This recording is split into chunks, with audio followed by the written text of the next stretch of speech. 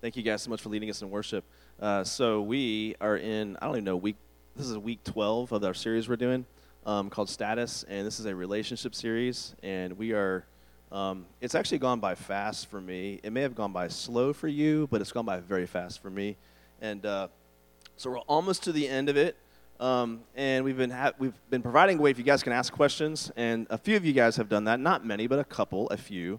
And if you would like to ask any questions from today or even next week, you can fill out a card at the back and drop it in the basket back there.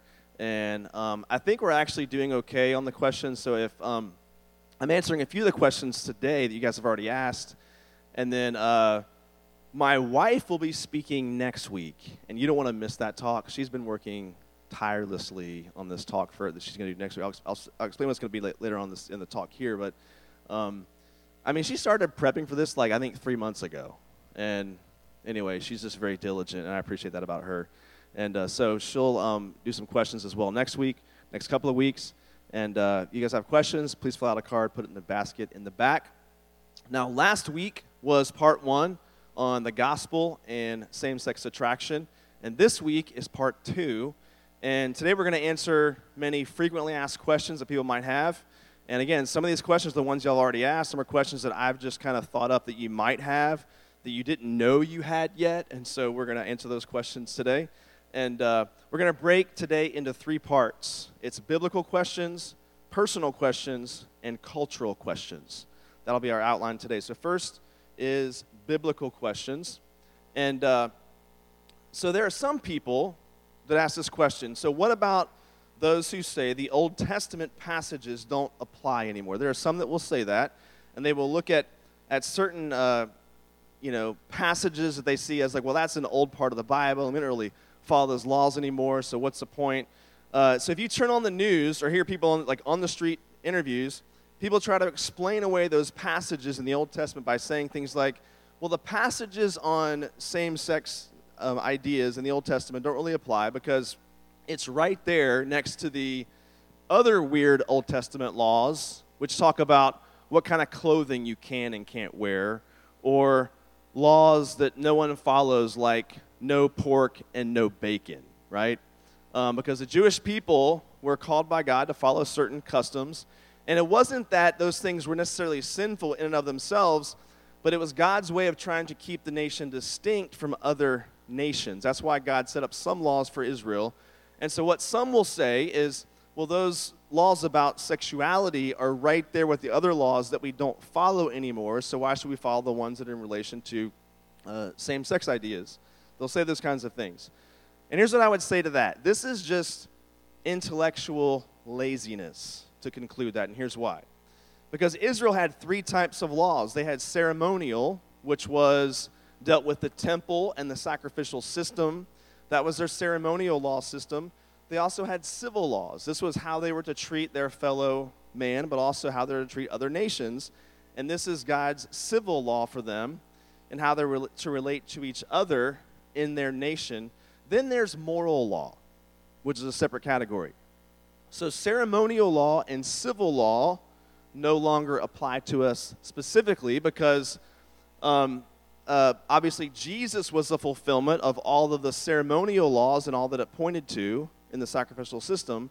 The civil laws was because they lived under a theocracy where God was basically in charge of them, not just spiritually, but also politically.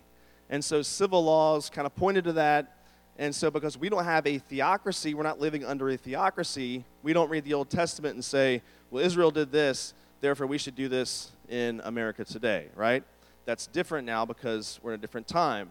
However, the thing that never changes in Scripture is moral law. It's why murder is still wrong, okay? It's interesting. People that say this, when they appeal to the moral law argument, or they say that they categorize moral law with everything else, they don't try to justify things like murder or stealing, right? They don't do that. They just do that with this one little topic of these same-sex desires and whatnot. So I think that's some flawed reasoning there. And Tim Keller, in one of his books, he writes this: the coming of Christ changed how we worship, but not how we live. The moral law outlines God's own character, his integrity, his love, his faithfulness. And so all the Old Testament says about loving our neighbor, caring for the poor, generosity with our possessions, social relationships, and commitment to our family is still in force. The New Testament continues to forbid killing or committing adultery, and all the sex ethic of the Old Testament is restated throughout the New Testament. If the New Testament has reaffirmed a commandment, then it is still in force for us today. Anything that was seen as sinful sexually in the Old Testament is still seen as sinful in the New Testament, and that never seems to change as far as Scripture goes. Another question this is a question that someone really wrote down last week.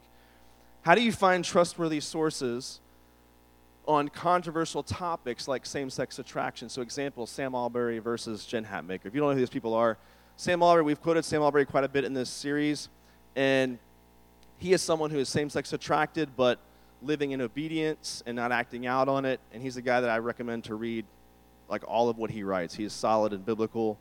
Then there's Jen Hatmaker, who is the wife of a pastor in Austin, and they were a couple leading a church. I forget the name of the church. They were leading a church in Austin, and as far as everyone could tell, they were believing and saying biblical things, but then a few years ago, they began to take a turn and kind of go off in a different direction, and now she is someone who is outspoken.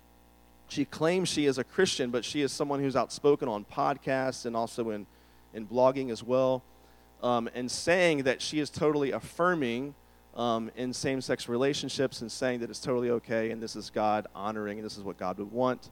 And this is someone who claims to be a Christian who is saying this to people in her forms of media that she decides to partake in. So that's who that person is. And I think this person asking the question is asking how we can know to trust what someone like Sam is saying versus what someone like Jen is saying. And here's what I would say to that question. I would say, read or listen to their views and pay attention to how they build their arguments. Pay attention to who or what their authority is. So whenever I read Sam Allberry, I see that Scripture seems to be his authority. When I hear Jen Hatmaker talk, culture seems to be her authority. So the main difference in their arguments usually goes something like this.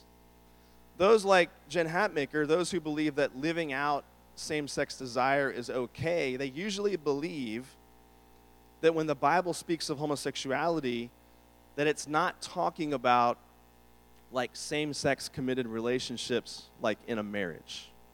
This is what they will say. They will say that those kinds of relationships didn't exist back then, and so the Bible, when it speaks out about anything that's related to homosexuality, they will say, well, it's not talking about like a same-sex committed marriage like we might have today, and so it can't be forbidding that. And I think, once again, there's some flawed reasoning going on there, because this person will also look at Genesis chapter 19 with the cities of Sodom and Gomorrah, where God destroyed those cities, and they will see what took place in the city of Sodom as a prohibition against sexual assault, not just same-sex actions, because what took place in Genesis 19 was a really horrific scene, if you remember that story. They will also see Leviticus 18 and Leviticus 20 as just prohibitions against same-sex activity only if it's tied to pagan idolatry. They will look at Leviticus 18 and 20 and say, well, this is really in reference to what people would do and how they would act out worship of idols.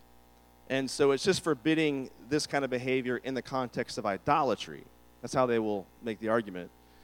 And the problem with that view, though, is that in those two chapters, Leviticus 18 and also chapter 20, it also forbids incest, adultery, and bestiality. And I think no one's arguing that those things are okay today, I don't think. And we would say those things are all wrong just by themselves. And so I don't think it's right for us to take this one thing and separate it out and say, well, this one thing is now okay because we have this new understanding of what it actually meant in that day.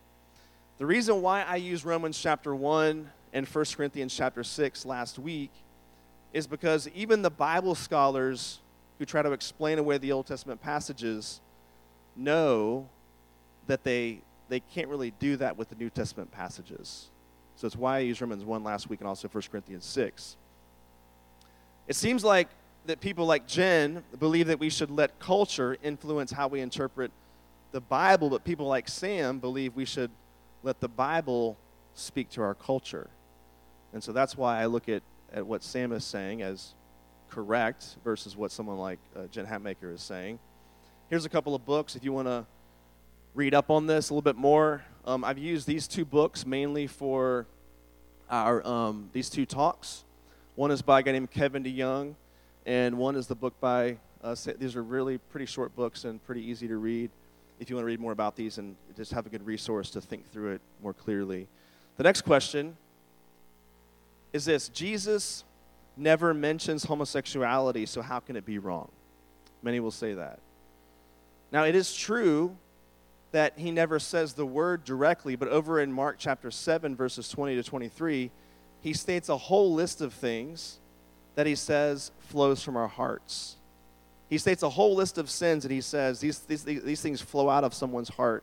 And in that list, he says the word sexual immorality, which you've heard before in the series, and it's the Greek word porneia, where we get the word pornography. And this includes all forms of sexual immorality.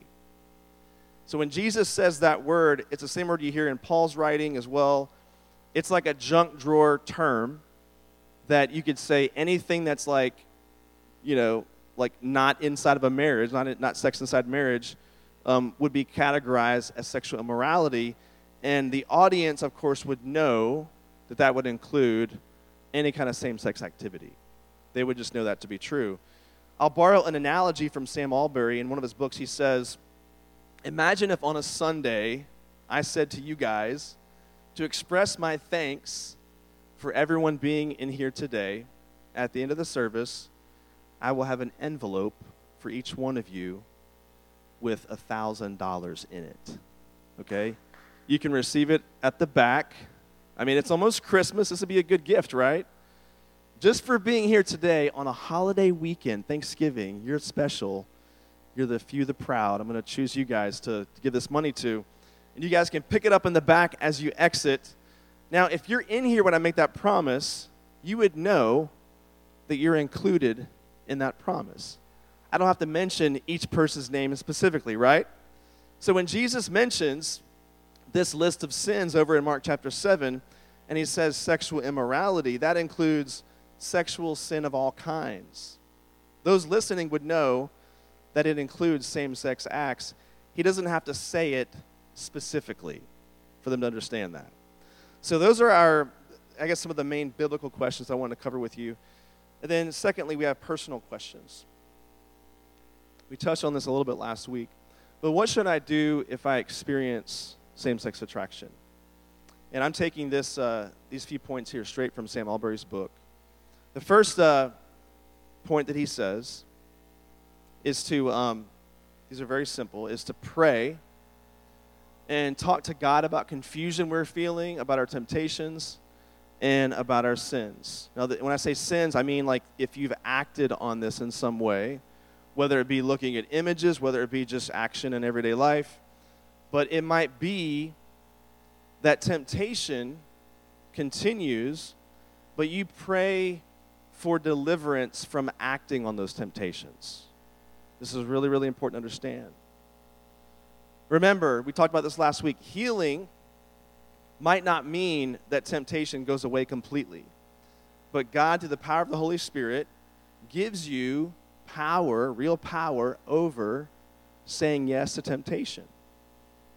Listen, someone who is opposite sex attracted is still going to battle temptation for their entire life as well. So don't think of it like, well, that's not fair. I mean, that's just, every single person in this room will battle some kind of sexual temptation throughout their entire life because we're broken and sinful people just at our core.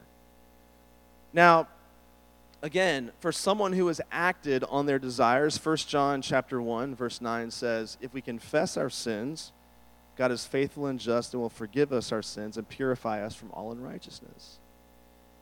So we don't treat this particular sin, if you've acted on it, any different than any other sin if someone else has acted on a different sin struggle. We take it to God, we confess it to him, and we believe that he is faithful and just and will forgive us our sins and cleanse us from all unrighteousness. Secondly, is to think about it biblically. First idea is that same-sex attraction does not define you. I think many people struggle with shame, believing that God can't accept them based on their temptations. That's just simply not true.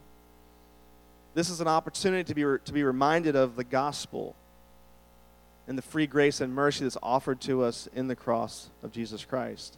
And this applies to any believer, no matter what your temptations or struggles are. I think it's really easy to allow this struggle to dominate you or to make you believe that, well, this is just who you are. This is who you are. And I've said this before, our desires are not our identity. But here's the key. Don't let this struggle cause you to ignore the many other ways in which you battle with sin or temptation. I think about when I was in college, and I would go on these long prayer walks at night, and I found myself confessing these very specific sin struggles just all the time to God, just over and over again. And over time, I began to realize that I was ignoring my other sins. And sins of pride and sins of anger and self-righteousness. And I was so hyper-focused on a couple little sins that I felt like were just holding me back. And I found myself not confessing many other sins I struggled with because I was hyper-focused on a couple or a few. And so that might be where you sit today. If you have this particular struggle that we're talking about today, you might think of it as, well, this is this all-consuming struggle for you, and you let it dominate everything. I think the key is it does not define you. And it's important for all of us to remember that it's important that we confess all of our sin and struggles to God in prayer and not just hyper-focus on a couple that we think tend to dominate who we are. Sam Albury also writes that he has met many men and women who have been through periods of same-sex attraction in their teen years only to discover that their desires eventually reverted to opposite-sex attraction. This is why it is so important for you to not act on things when you're tempted. Because our culture will say, well, if you have these desires, even a little bit, you need to experiment and just see where it goes, and that's what our culture preaches to you. And what this man is saying is that in many of his conversations, people have said, yeah, I used to kind of have these desires, but over time, they seemed to change as I grew in my faith and just grew as a person. And again, I will cover this more, but that may not be true for everyone, but that's true for some people. And it's why it's so important to not act on these things whenever you're tempted. And then thirdly, he says, seek the support of others. Now, by that, I don't mean people who affirm and celebrate it, but people who can come alongside you, and you've got to use wisdom. And I would say you talk with someone that you trust, someone that's got a biblical view on this. And again, don't feel pressure to share this with everyone, your struggles, just like you wouldn't if you had a different kind of sin struggle. I wouldn't recommend that somebody with a different sin struggle would go and just share it with everybody, right? You pick people you trust, people you can confide in, and I think it's important to have their emotional and spiritual support as you walk through whatever struggle it might be. And then next question is it sinful to experience same-sex attraction? And again, I thought I would cover this a little bit again, because we covered it some last week. I want to cover it, make sure you understand what I'm saying and not mishearing me. I said last week that same-sex actions are sinful, but same-sex desire is a result of sin. And by that, I don't mean that you sinned personally, so God's cursed you with this thing. I'm not saying that. But I mean we live in a broken world, and it leads everyone to different temptations and struggles. And so it's a consequence of the fall, just in general, that we're all going to struggle and battle differently. And this is how I think, I believe is the correct way for us to view that. It'd be wrong for us to say, this is how God designed me, or God is tempting me. The book of James 1, says this: let no one say when he is tempted, I am being tempted by God, for God cannot be tempted with evil, and he himself tempts no one, but each person is tempted when he is lured and enticed by his own desire.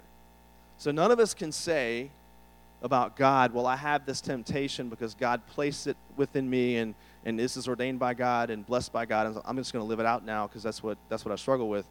I think James is clear. God does not tempt us, but our temptations really reflect our own fallenness and brokenness. This is not the same thing as saying that the presence of temptation itself is a sin to be repented of. I want to be really clear about that. It does not mean the temptation itself is a sin to be repented of, because Christians have always distinguished between temptation and sin. Those are different. In Matthew chapter 6, verses 12 to 13, these are the words of Jesus, where Jesus says, "And forgive us our debts," that means like sins we've committed, acts we've done, "as we have also forgiven our debtors, and lead us not into temptation, but deliver us from evil." Another way to say this is that we seek forgiveness for sin, but we seek deliverance from temptation. Does that make sense to you? So we are never told to seek forgiveness for just being tempted or just a desire. We're never told to do that in Scripture. Sam Allberry writes, "To say the very experience of same-sex attraction is a sin seems to suggest that even having the capacity to be tempted is itself a sin, something that I do not believe Scripture says." Temptation and sin are not the same. Because Jesus was tempted, but Jesus never sinned, right? But we also know he was tempted as he came in the flesh as a human being. So I want to make sure you're clear on this, that if you've been living under this like cloud of shame just because of the temptation and the desires that you might have, that is not something you should be thinking to yourself like extra shame or extra guilt because of how it's viewed biblically. That's not something you should be looking at as like heaping extra guilt and extra shame on yourself because of the temptation itself, if that makes sense to you. And again, if this stirs questions, please come ask. Please come talk to me. I want to make sure I'm being very, very clear as I say this part of our question this morning. The next question, if I experience same-sex attraction, does that mean I can never marry? No, it does not mean that. Our culture wants you to believe that if you have any same-sex attraction, that's just who you are. Embrace it, live it out. They see it as all or nothing, right? But that's not reality. I mentioned to you last week, there was a study done, University of Utah. This lady, her name is Lisa Diamond. She's not a believer, and so her research is not biased towards what I believe or what you believe, but you would expect it to be biased the other direction because she's actually someone who is, I think, living out a same-sex lifestyle. But she did research on this, and she found that 14% of women say they experience some kind of same-sex attraction, but only 1% experience it exclusively. 7% of men say they experience it, but only 2% say it's exclusive. So most people experiencing same-sex attraction still have opposite sex attraction. But again, what does our culture say if that's you? Our culture says, well, guess what that means? Well, that means you're bisexual. So live out your bisexuality is what our culture says. Embrace it, live it out. But do you realize if someone lives out like bisexuality, that means they could never be faithful to one person? Do you realize that? That means to truly live out that out, you'd have to marry like a man and a woman. I'm not trying to be funny. I'm just stating honestly that if you were to truly live it out, that's what it would require of you, and would require that you be in multiple relationships at the same time if you're truly going to live that out in the way that our culture says you should embrace it. And you'd have to spend your life going between two different worlds. And I don't think that is what we can say that would honor God in a whole other way, obviously. And now I will say this. Now, before you marry someone, you need to be attracted to them physically, okay? If you are not, then I don't think you should marry that person if you're not drawn to them physically. Now, there are many same-sex attracted people that are happily married to someone of the opposite sex. I know that for a fact. I know people, all right? And they simply battle with temptation in the same way as someone who's opposite sex attracted. Now, I love what Sam Allberry says about his own life. He is still a single man. He says, I don't need to be attracted to all women to marry a woman. It just needs to be one, right? And I love that statement because it basically, he's saying, listen, some think that if you're same-sex attracted, that you have to somehow flip some switch and be attracted to everyone of the opposite sex for you to end up marrying someone. That's just not reality. Like you could meet someone and God could bring this desire and attraction for that person, and that's maybe even the one person your entire life you're attracted to this opposite sex, and you can marry that person. And that's all that's required in order for this person, I think, to marry. Now, for Sam Allberry, he says that, God's not brought that person yet. But he's open, he's willing to say, hey, if God brings her, that's great. If God doesn't, he's choosing to be single until that were to happen. He's a great model for us. I know, so you might ask the question, well, what about the person who's only attracted to same sex, never experiencing opposite sex attraction?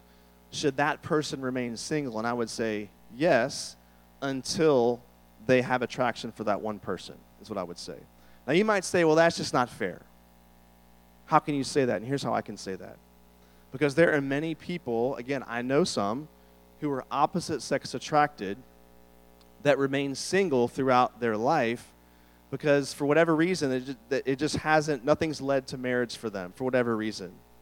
And if you remember our message on singleness, we shouldn't hold up marriage as this idol, like to worship this thing called marriage, and we can't turn that into an idol. So if I'm going to tell a heterosexual person, if they're opposite sex attracted, that you should be single until someone comes into your life that you can marry, then I would surely say that to someone who is same-sex attracted.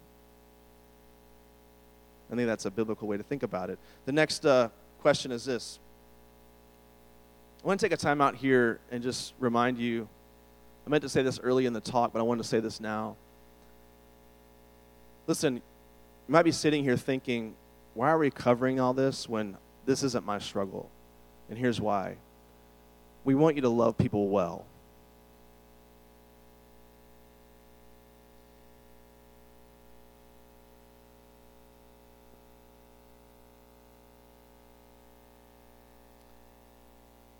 The church has done a lot of damage with people.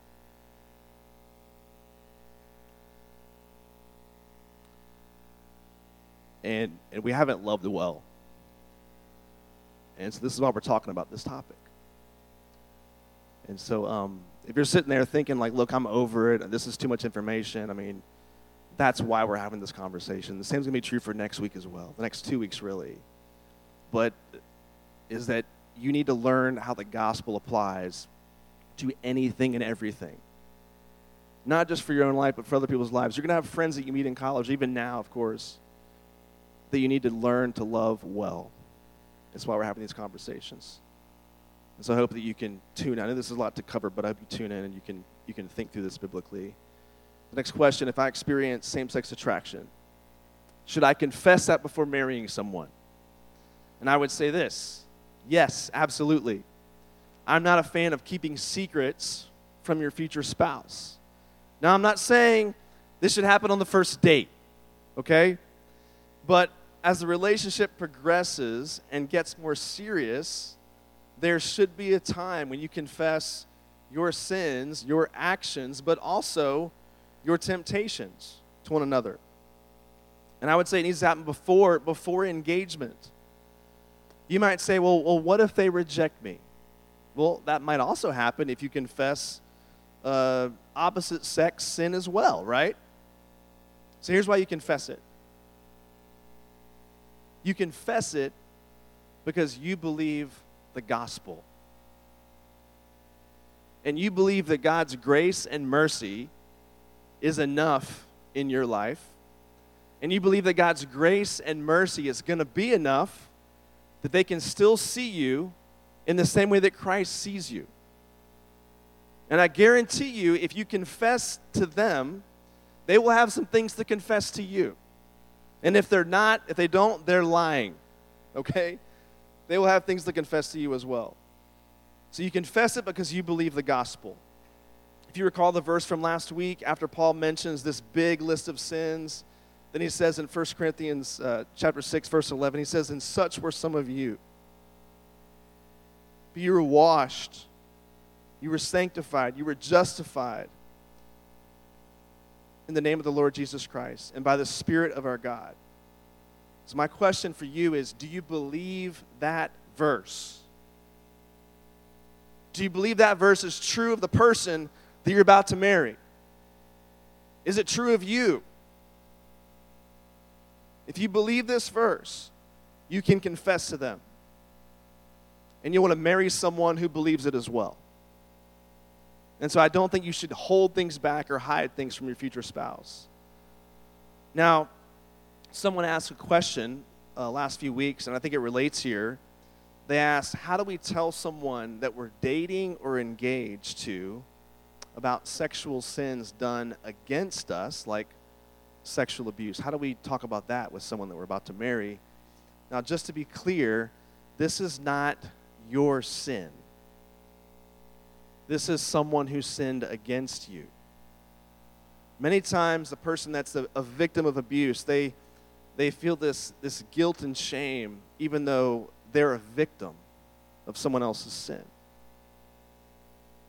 So what I would say to that person is I would say, well, listen, I still believe that you need to share those things. Maybe not all the details, but share, generally speaking, what has happened with you to a potential spouse. Again, I don't say not early in the relationship, but as things begin to progress towards engagement, possibly, I think it's important to share those kinds of things.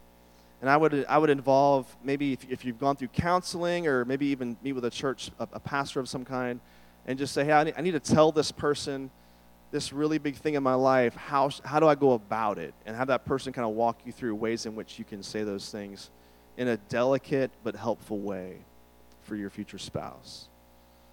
Again, I think it should happen before engagement, but as things begin to progress in a serious relationship. The next question, what should I do if an unbelieving friend comes out to me?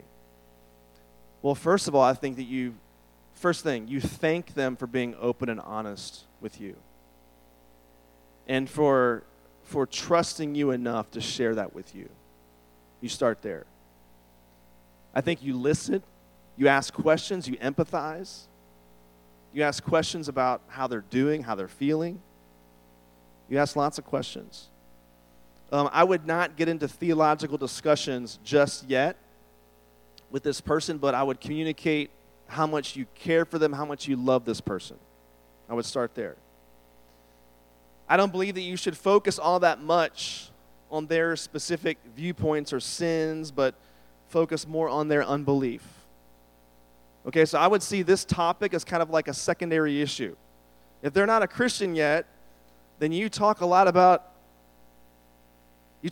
Jesus and his desire to save us from all of our sin. Listen, the gospel isn't, change and then come to Christ. The gospel is come to Jesus and let him change you. That's the gospel. And so you focus on that.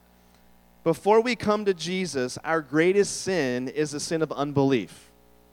And so you focus on that before you get into all the other things. It's important that we understand that, I think, because then the person starts to think, well, okay, I've got to pretty up my life and do this and this and this and stop doing this, this and this, and then come to Christ. Well, that's not really the gospel, right? And so we don't want to teach a false gospel to someone. So I think you focus on their sin of unbelief first and just start there and let everything else take care of itself as they grow in their faith. Now, what should I do if a Christian friend comes out to me? How do I handle that? Well, just like the last question, You thank them for being open and honest with you and for trusting you enough to share this with you. I think you listen, you empathize, you ask genuine questions about how they're doing. And over time, you're gonna gain a sense of how they view this. Like, do they view it like in a biblical way? Do they view it as like, no, this is totally fine. I'm going to live this out and embrace a lifestyle. And if they see it in a biblical way, then you walk alongside them, I think just as you would with a friend of any other kind of temptation. If they're starting to experiment and go down that road and fall into sin, then I think you would approach it in the same way as any other Christian friend who is struggling with a certain sin. I don't think you need to change the game plan based on just the topic at hand, and you speak the truth in love. If someone is a Christian or claims to be a Christian, I think you need to treat it like anything else. If you got a friend doing something else, like how would you do that? How would you approach that friend? Approach them the same way when it comes to this topic as well. Here's a resource for you. It's a website I came across, and it's called livingout.org, and this is a treasure trove of like stories and blog posts. And if you're someone who experiences same-sex attraction, you're going to hear encouraging stories from people reminding you it's possible to be tempted but stay faithful throughout your life. Some powerful stories on this website. And if you're someone who wants to help others and love others well, there are resources for you as well. So you can go to that website and check it out. And it's mentioned in the back of Sam Albury's book that I showed you on the screen a while ago. And then lastly, we have just one cultural question we'll address today. And it's, what about same-sex marriage? And I want to cover this quickly because I know sometimes this becomes the political debate, the conversation in families, in school hallways, in classes with friends. And I really believe that for a Christian to get caught up in these kind of political debates is kind of a sideline issue that we probably should try to avoid, because it's going to, for the person who's not a believer, they don't see it the way you see it. And it's a bit pointless to try to convince them of your viewpoint on this topic when they're not even on the same page with you when it comes to all spiritual things necessarily. And so I think this can be a distraction from the real issue at hand, but we'll answer the question as best I can.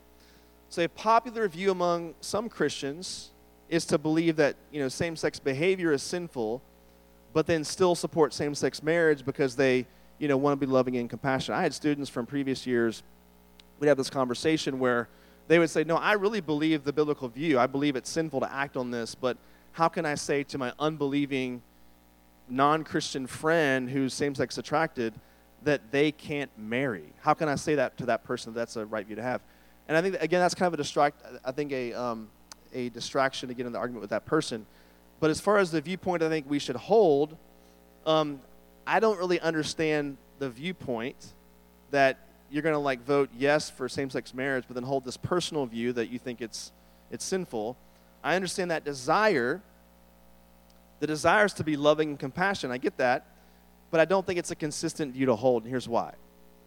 Because if this topic was just a vote, then I'm going to vote no on that because I don't believe this is what God would want.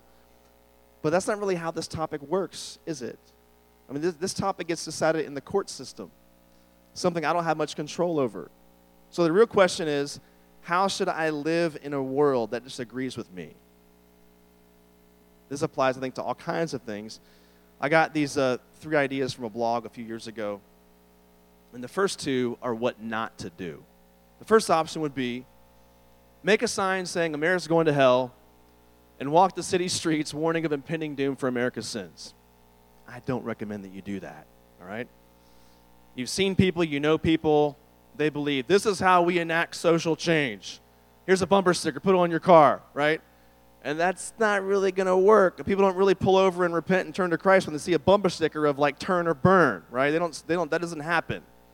So I don't recommend this option for our country. And then secondly, be paralyzed in fear because the changes in our society are too big for us. Leave it to God and do absolutely nothing. I don't recommend that option either. I think it's too hands-off. It's too passive.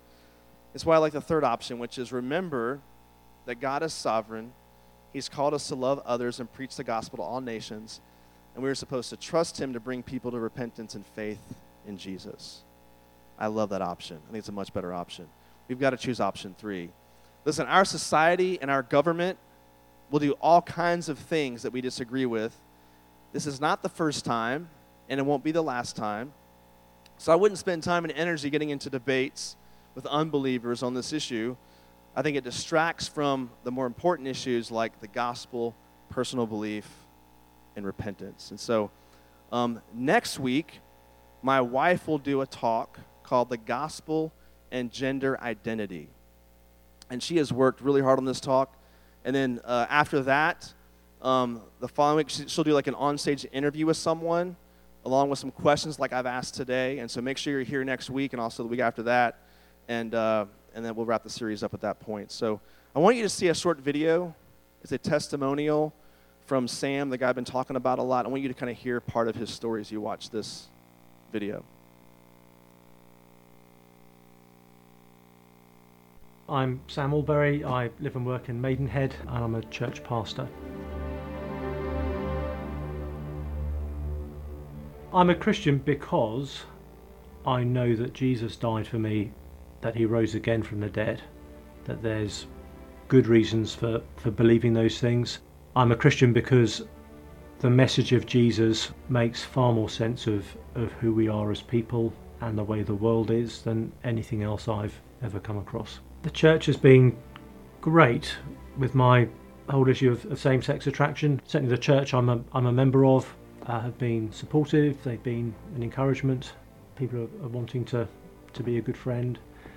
And I've also appreciated that it's not defined how they see me. It's not the lens through which they view me. So they've been great. I've not had any experience of Christians getting angry or rejecting me because of it. Most people haven't really batted an eyelid and have just sort of thought, well, we've all got our own issues. This is one of yours.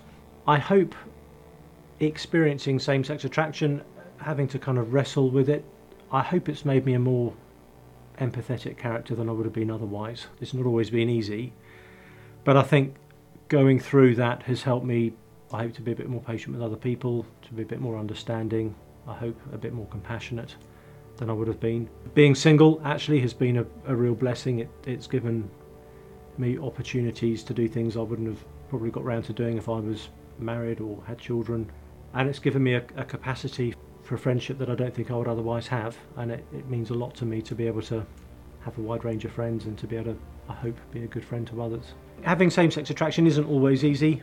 Obviously I'm experiencing desires that I don't want to have, and that is at times can be very, very painful. It can be quite frustrating. There are times when it's made some friendships a bit tricky, and there are times obviously when singleness isn't much fun either. For all the sort of opportunities and advantages of it, there are times when it would be nice to have my own family. I'm convinced what the Bible says on this issue is good because I'm convinced God is good. I'm convinced God is good because actually Jesus has shown his goodness to me in his death and resurrection. I see the goodness of his words in so many areas of life. The one who made me and knows me better than I know myself is going to know what's good for me. The very best thing that God can do for anyone is to give them life in his Son, and the Christian life is all about Jesus. And for as long as God is offering a relationship with Christ to anyone, he is not anti them. There are things God calls all of us to turn away from. There are things in all of our lives that we need to rethink and to kind of give over to God. But actually knowing Jesus is what it is all about, and that is the greatest gift God can give us. And as long as that gift is being offered, and it is, God cannot truly be said to be anti anyone. One of the things Jesus says that most, I guess, encourages me in this whole area, and I hope would encourage others in other areas too, is that Jesus said on one occasion that anyone who leaves fathers and mothers and brothers and sisters and homes and other things for him and for the sake of the gospel, even in this life, will receive 100-fold in return. So although we have to give things up to be Christian, although we have to turn away from certain things, leave certain things behind. Actually, we always, even in this life, receive far more back from Jesus than we ever give for him. And so, although there'll be certain kinds of relationships I'm not going to enter into as a Christian, I've received back from Jesus a whole wonderful other set of relationships within the, being part of a Christian community, being part of a church family, and so it's never a bad deal to follow Jesus. We pray for you. God, thank you for your word. Thank you for the way your word shapes us and molds us. And we pray, God, that if today has just struck up more questions in our students, I pray they would come and talk to us and we can have those other discussions as well. God, we pray that every message here we try to make about the gospel, and I pray that the students have heard good news this morning, the good news of your gospel, the good news of your grace, and the good news of your mercy, and not just how it relates to just one topic, but how it relates to our entire lives. And I pray that's come through this morning and also the next couple of weeks. God, go with these students, and we pray that you would give them what they need for this coming week, Father. We pray this in your name. Amen.